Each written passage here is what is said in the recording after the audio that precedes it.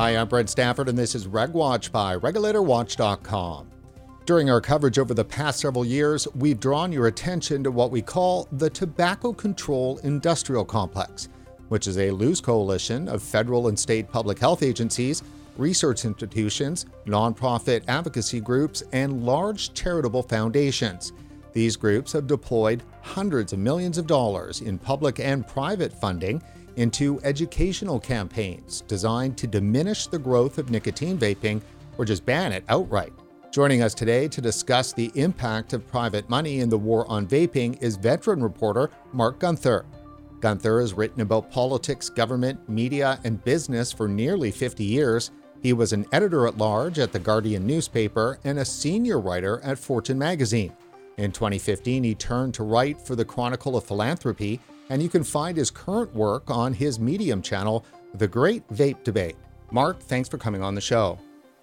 Thanks for having me, Brent. So first off, your work over the past couple of years linking philanthropy and the battle against vaping has been extraordinary. Top line for us, what is philanthropy, and why did you first turn to covering the topic? Philanthropy is many things. Philanthropy is anyone sending a donation to a nonprofit organization, and that's usually fairly benign. But what I chose to focus on since 2015 was big-scale philanthropy. Large foundations with billions of dollars of assets and individual donors, also in many cases with billions of dollars of money to spread around. And my thinking was to treat philanthropy as an exercise of power. I thought it was an exercise of giving. Well, that's traditionally the way much of it has been treated. People have responded to philanthropy with a sense of gratitude. Someone donates a wing to a hospital, a new building at a college, medical research. And again, typically the response is thank you very much. I do think, though, large-scale philanthropy is an exercise of power, and it deserves not so much gratitude, but scrutiny. What's going on here? Is this effective use of the money? What might the unintended consequences of this large-scale donation be? I think that it may be a surprise to some people to learn that these big foundations like the Ford Foundation and so forth were originally established to basically allow money to be, I guess, hidden. Is that the right term? Or control of money to be passed down to the family? So hidden isn't quite the right term because formally private foundations are subject to IRS rules. Their tax returns are public. So eventually, if not quickly, we do get some insight into what they're doing. Other large-scale donors give through what's called donor-advised funds. Those are private charitable accounts. And in those cases, yes, their entire operations are hidden. They have no disclosure requirements. And so it sort of depends on which philanthropic vehicle you're talking about.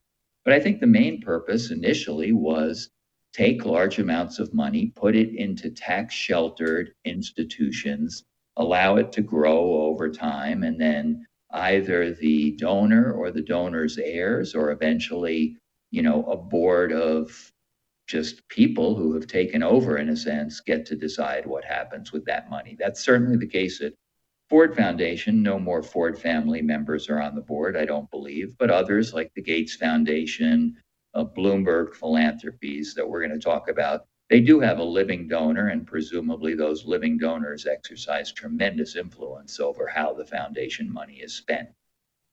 So is it fair to call it political agitation?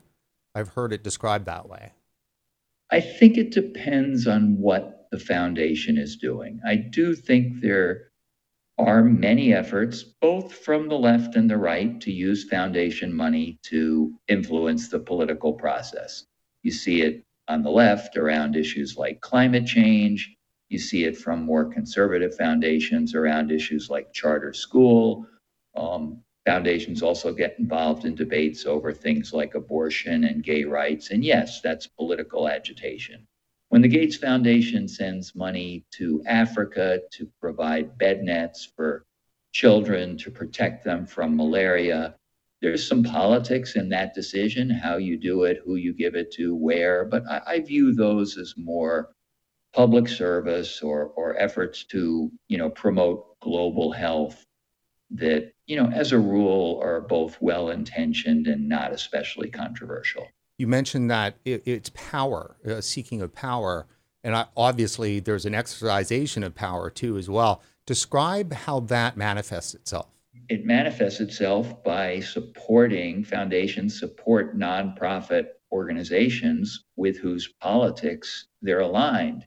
So there are a lot, particularly on the left, a lot of extremely liberal nonprofits out there that push for things like higher minimum wages, labor rights, protection for restaurant workers or home care workers. And those foundations, Ford in particular is very active in those sectors, are in a sense saying, give these folks more political power. On the other hand, it's both sides of the aisle. There are conservative foundations that essentially give to think tanks that are here in Washington, where I live, pushing for lower taxes and less regulation, and those two are political issues. So the administrative state has availed itself to being lobbied. So I guess that's probably in the end the reason why this exists. Yes, technically speaking, foundations aren't supposed to directly lobby, but I think that law is more honored in the breach than in the observance. All these nonprofits provide what they call educational information to Congress and to the agencies, and they clearly have an intent to influence legislation and do so. Mark, your coverage, the things that you've been writing over the last couple of years on the vaping topic is extraordinary. I remember when your first piece came out that I know of, which was the Chronicle of Philanthropy, and it was Bloomberg's Millions. Tell us about that. So that piece took about 4 months of almost full-time reporting to do, because I came to the issue of vaping as a complete outsider. I've never smoked, I've never vaped, never have written about tobacco control issues.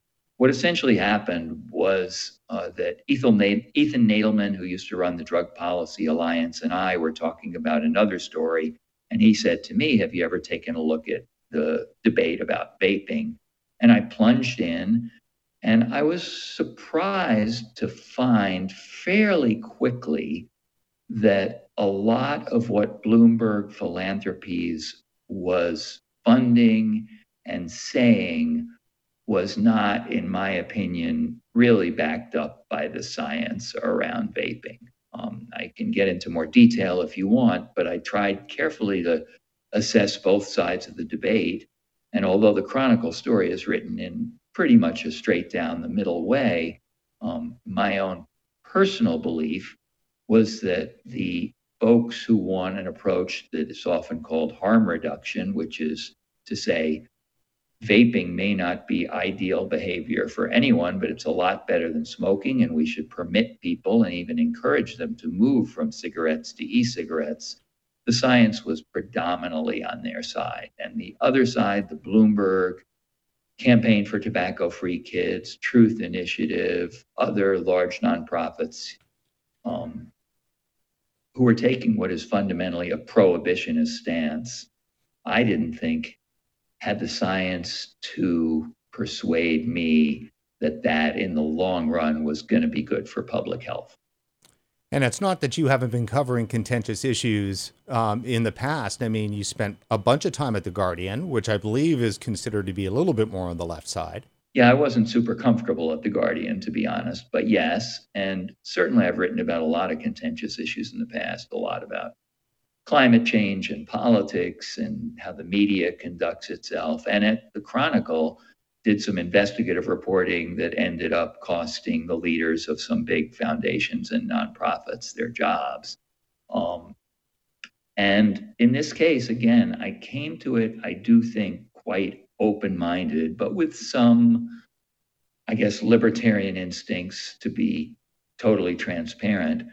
And I was just surprised at how dependent the prohibitionist side was on very sketchy science. And I was also really surprised and impressed to see that people with whom I might not agree on other issues, but people with lifelong commitments to tobacco control, that is, reducing the disease and death caused by smoking, were also committed to the idea that e-cigarettes could be a very valuable life-saving tool.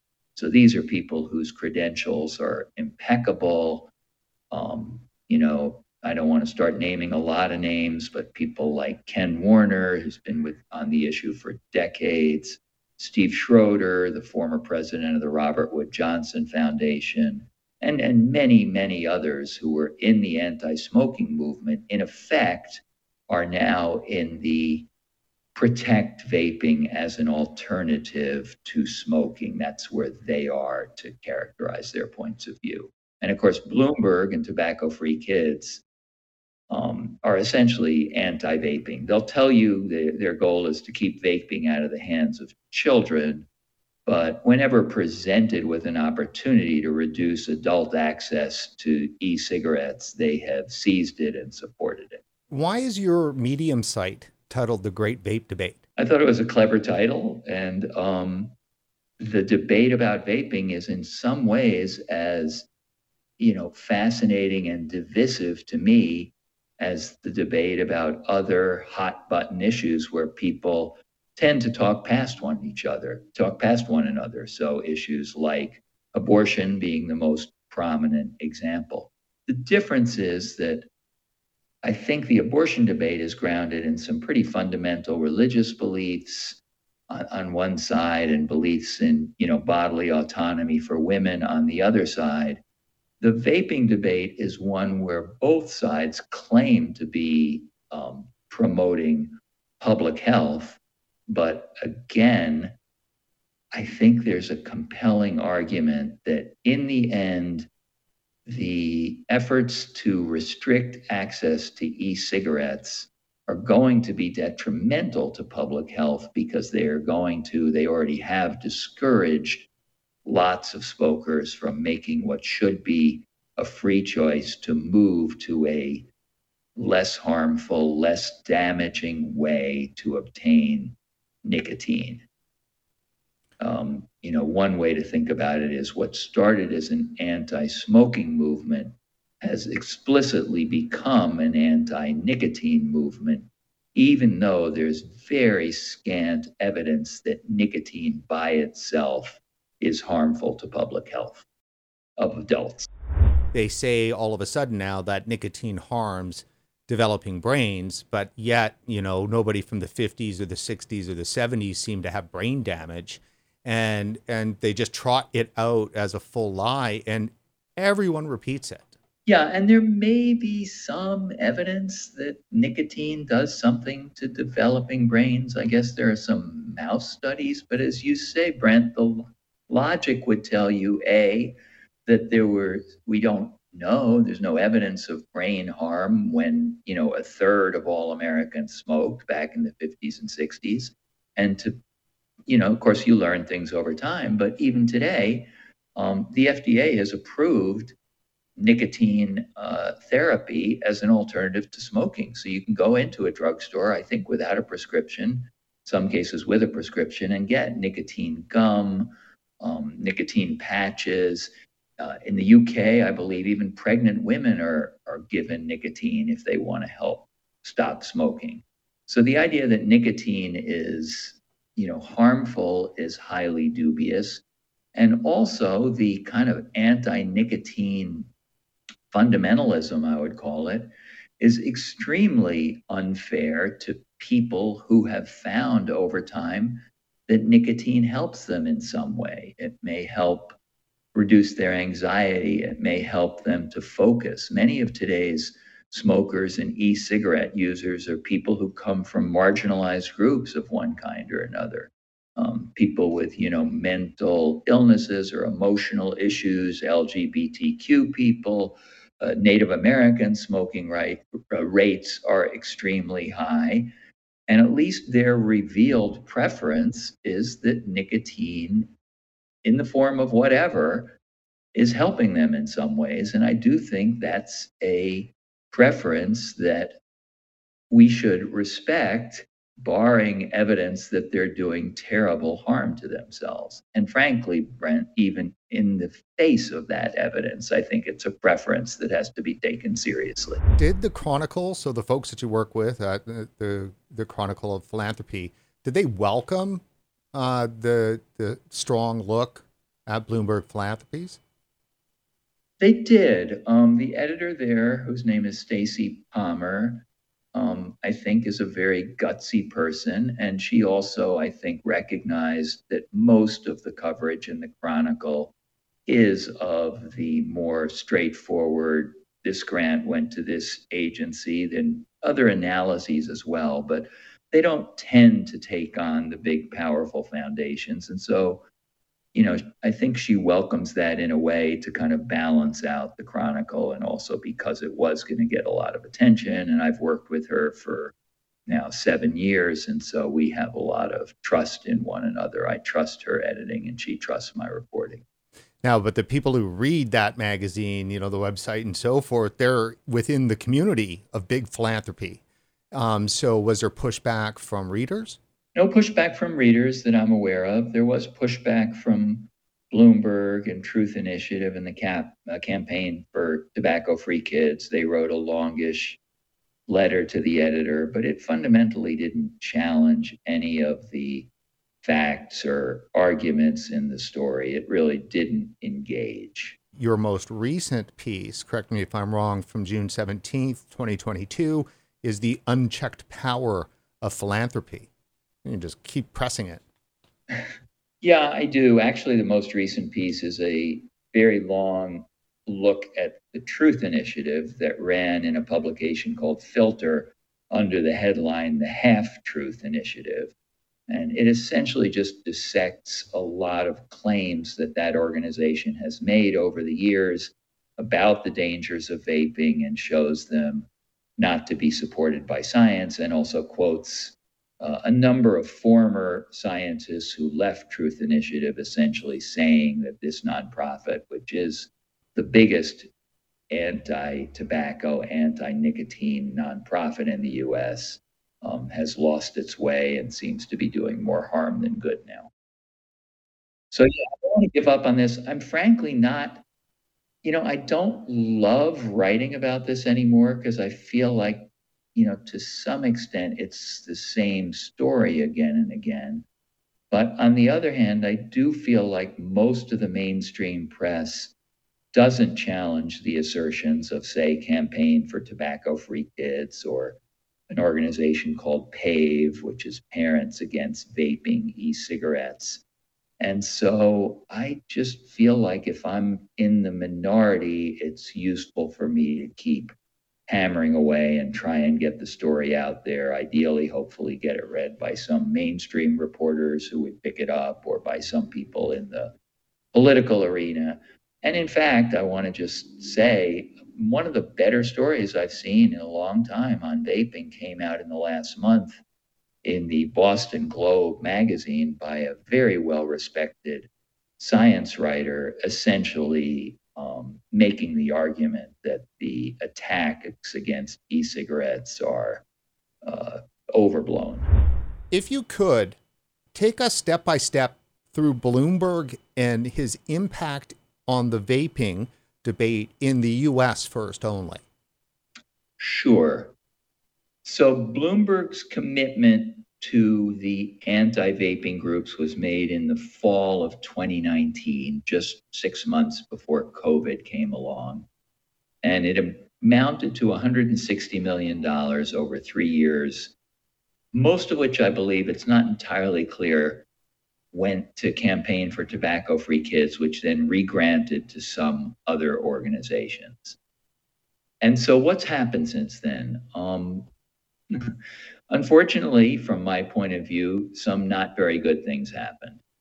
One is there were grassroots campaigns in many states and cities that led, I believe, more than 200 local governments and 5 states to either ban flavored vapes. That was what they did in most cases. Or in certain cases, I believe in the city of San Francisco, and I think the state of Massachusetts, to ban all e-cigarette products. So why is that a bad thing? Because it means that if I'm a smoker and I want to move to e-cigarettes to reduce my risk of death or disease, becomes very hard to do in those 200 cities and 5 states. And making it even harder to do, again, I credit or blame, whatever you choose, the activist prohibitionist groups for this. Congress attached to one of the COVID relief bills a provision prohibiting the post office from mailing vaping products through the mail. So if I live in San Francisco, or worse, if I live in a very rural part of anywhere and there's no vape shop near me, becomes hard for me to obtain vapes. And I believe both UPS and FedEx on their own followed suit and decided not to ship vaping products. So in the end, you're saying that the vape mail ban could be traced back to Bloomberg money? I mean, I don't see where else it would come from. The congressmen and senators who have been pushing this are kind of longtime close allies of the Campaign for Tobacco-Free Kids, whose leader, Matt Myers, exercises a lot of influence in Washington, D.C. He's been a prominent figure here in the tobacco debate going back 30 years or more. But it gets worse. Unfortunately for people who want vaping to remain a choice, a disease called E-Valley, misnamed E-Valley, arose, and I may not have the timing right on this. I believe it was late in 2020. It was August 2019. Okay, sorry about that. No problem. Fall of 19. And the name is, the name has to do with vaping, but the disease did not.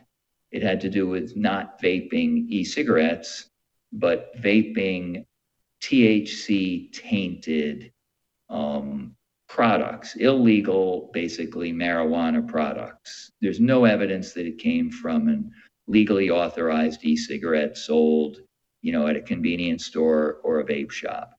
But this became so associated with e-cigarettes thanks to CDC, thanks to Bloomberg and Truth Initiative, and thanks to a lot of reporters who never really dug into the question of where E-Valley came from, that it turned public opinion very strongly against vaping, to the point where most Americans believe now that even now, 2 full years since the E-Valley disease kind of disappeared, they believe that vaping is more dangerous than smoking. Of course, this is a terrible piece of misinformation because, again, it's going to discourage a teenager or an adult from saying, I want to get my nicotine fix. I'm smoking now. What else can I do? Oops, e-cigarettes are dangerous. I can't go there. And that's misinformation. So I do think Bloomberg and the folks that he funded have accomplished a lot in terms of succeeding in helping to destroy the vaping industry. Now, it's still out there. People are still buying e-cigarettes in lots of places. But from what I've heard, many vape shops have closed. I don't know that there's a full accounting yet. And I do know anecdotally that a lot of people have found it much harder to gain access to vapes. And of course, we'll never know how many smokers would have at least tried to use e-cigarettes to quit and been unable to even try. We don't know how many would have succeeded. But, I think it's not incorrect to say that the misinformation and prohibition of flavored vaping products has probably or will probably cost some people their lives. It seems to me that the strategy that Bloomberg and his allies have executed, and that is to destroy the virtues of vaping. Where there was virtue in quitting smoking using vape, it's now, I mean, that's just destroyed. For the most part, yes. I mean, I guess I do want to credit the very loosely organized vaping industry here, because the vape shops that are out there are still doing their thing. And that seems to be the place where smokers are quitting or switching, I should say. Most efforts to quit smoking fail. And most of the techniques that are generally used to quit smoking, the nicotine replacement therapy or cognitive behavioral therapy, only work for a minority of smokers. And it takes a lot of persistence to quit. So what happens, I believe, from what I've told by vape shop owners, is people will come in, they'll sit, they'll talk to the vape shop owner, they'll try this flavor, they'll try that flavor. And over time, it's a process. They will be able to leave cigarettes entirely behind. It doesn't happen overnight. There's a lot of what's called dual use, people who continue to smoke while vaping. But over time, they can certainly reduce their consumption of combustibles, increase their consumption of vaping, and then if they like, even try to dial down some of the nicotine content in the vaping. But it's kind of a personalized approach. And honestly, it should be something that politicians on the both sides of the aisle encourage. This is like small business. We're supposed to love small business in America. This is entrepreneurial. This is helping people out. And yet this industry, to a great degree, has been demonized by, particularly, I think, some of the Democratic politicians, but I haven't heard a lot of Republicans stand up to protest these restrictions, and certainly by Truth Initiative and Campaign for Tobacco-Free Kids, who have never said a good word about vaping since the Bloomberg money came along. I do want to be careful and make clear that I don't believe Truth Initiative is accepting or taking Bloomberg money at the moment. They have their own very large endowment that they've had since 2000 that came from a big settlement agreement with the tobacco companies. So they don't need the Bloomberg money. But there's good evidence that they've come under the influence of people like Matt Myers and other board members at Campaign for Tobacco-Free Kids, who now sit on the board of Truth Initiative. Mark, let me ask you, it seems that we've not yet talked about the American Heart Association and the American Cancer Society. Aren't they involved in this whole issue? They are, and that is a real mystery to me. There was a time when those associations, the Heart and Lung Association and the Cancer Society, were very open to this idea of harm reduction, moving smokers to less harmful products. But for the last several years, all of them have pretty much moved in lockstep, as far as I can tell, and taken this extremely hard line, if not anti-all vapes, anti-flavored vapes kind of position. And I don't have a good explanation for it, other than to say they're getting money directly or indirectly from Bloomberg, so that perhaps comes into play. Historically, there have been some efforts by the tobacco industry to promote, quote, less harmful cigarettes, low tar, low nicotine cigarettes decades ago. And those turned out to be not beneficial. So there's tremendous suspicion there. And I do think another thing that came into play was when Juul became the most popular manufacturer of e-cigarettes. And then when Juul sold about 35% of the company to Altria, big tobacco company, that raised the hackles, raised the suspicions of all the nonprofit groups. And I think a kind of automatic response that everything the tobacco companies do is bad, and therefore we need to stand in opposition to it, took hold. But despite all that, I feel like or I believe that the Heart and Lung Association and the Cancer Society, as big brand name nonprofits, have an obligation to take a closer look at the science, take a look at something like the study or the essay that came out last year from the majority of former presidents of the Society for Research into Nicotine and Tobacco. And that was a paper that said, we can keep kids away from vapes, but let's essentially make them available to adults from a completely impeccable group of authors. Someone at Heart, Lung, and Cancer, or some people at those institutions really should read that paper closely and think about their position on these issues.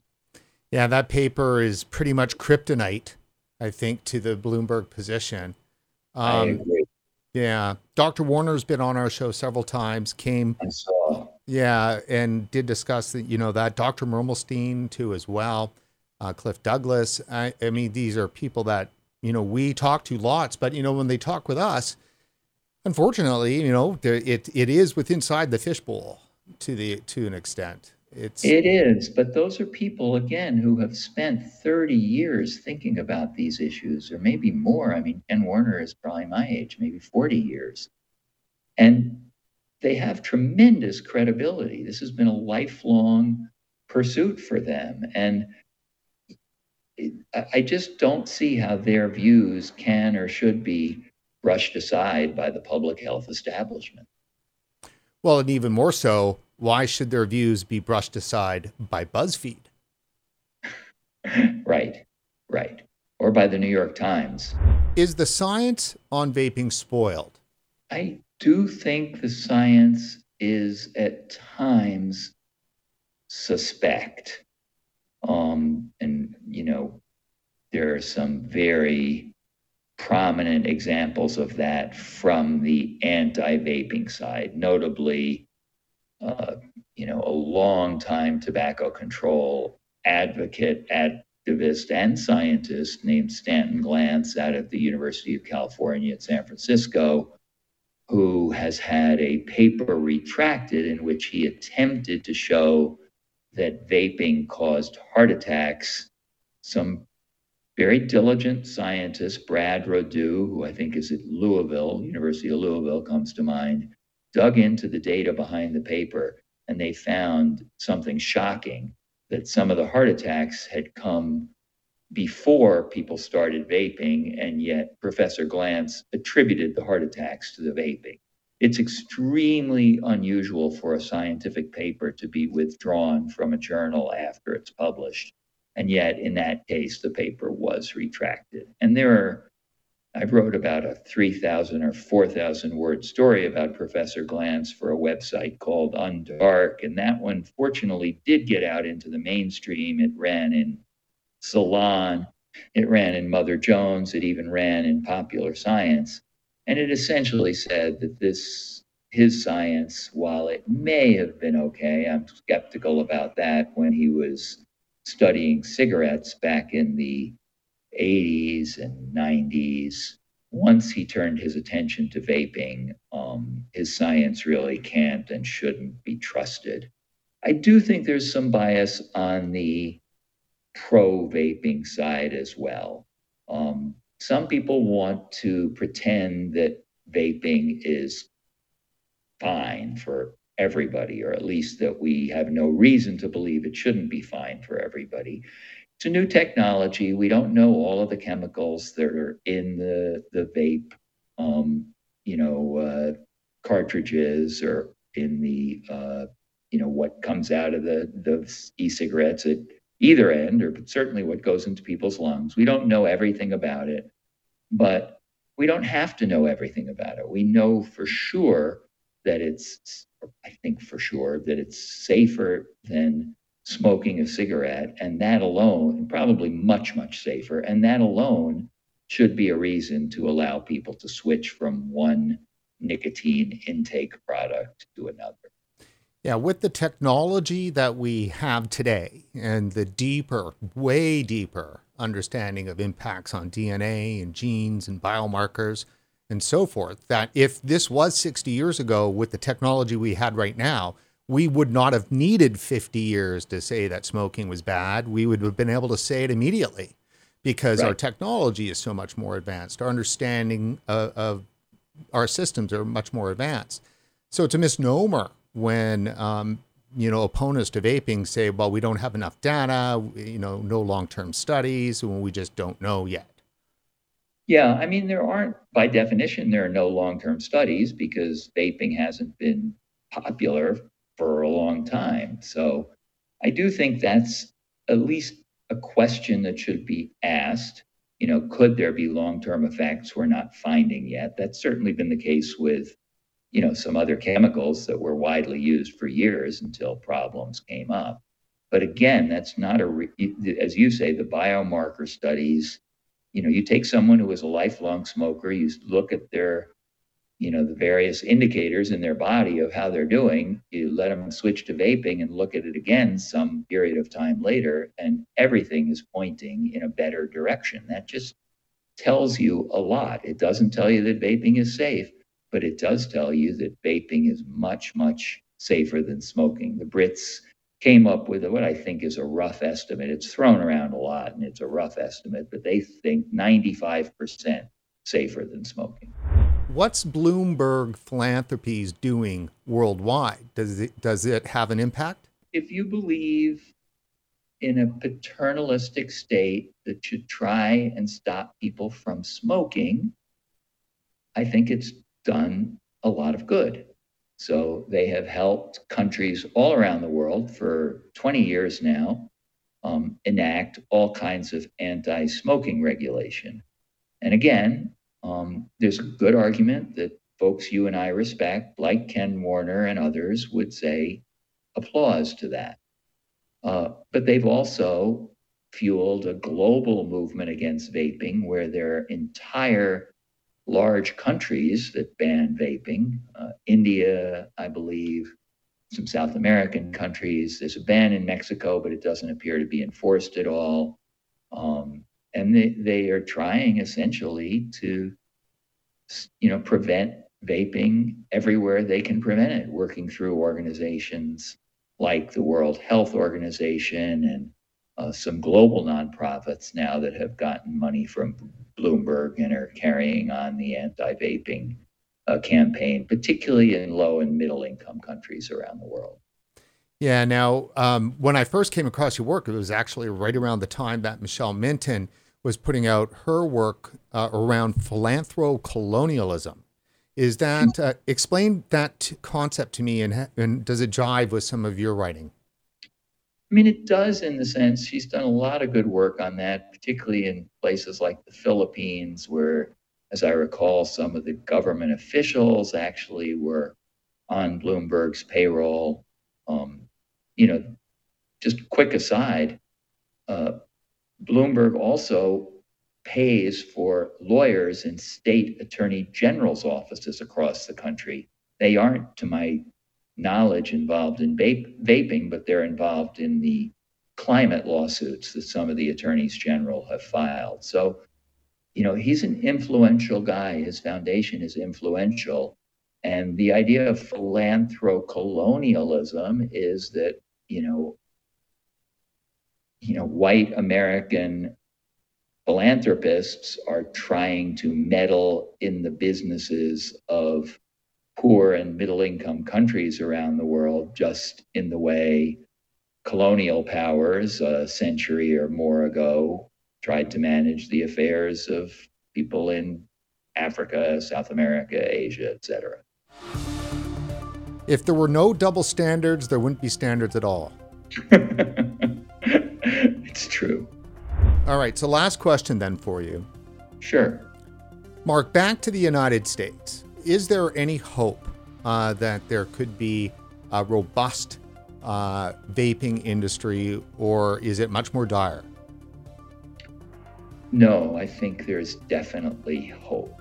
I mean, I wouldn't be a reporter if I didn't think that over time, good reporting can help influence public opinion and political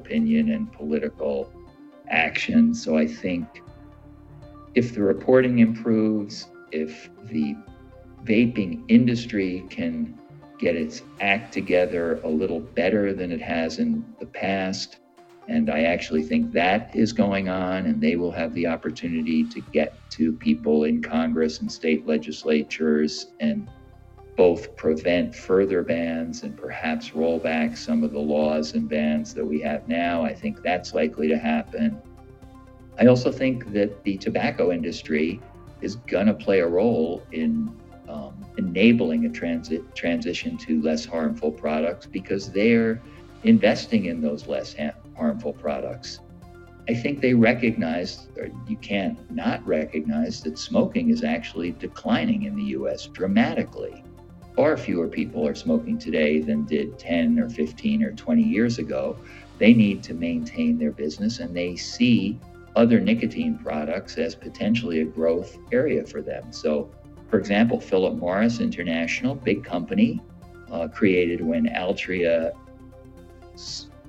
Philip Morris split into two companies, Altria and Philip Morris International. They've said that they would like 50% of their revenues to come from non-combustible products. I don't know that they've set a date, but in the near future. So I think there's going to be market forces as well as political forces that turn the tide on this.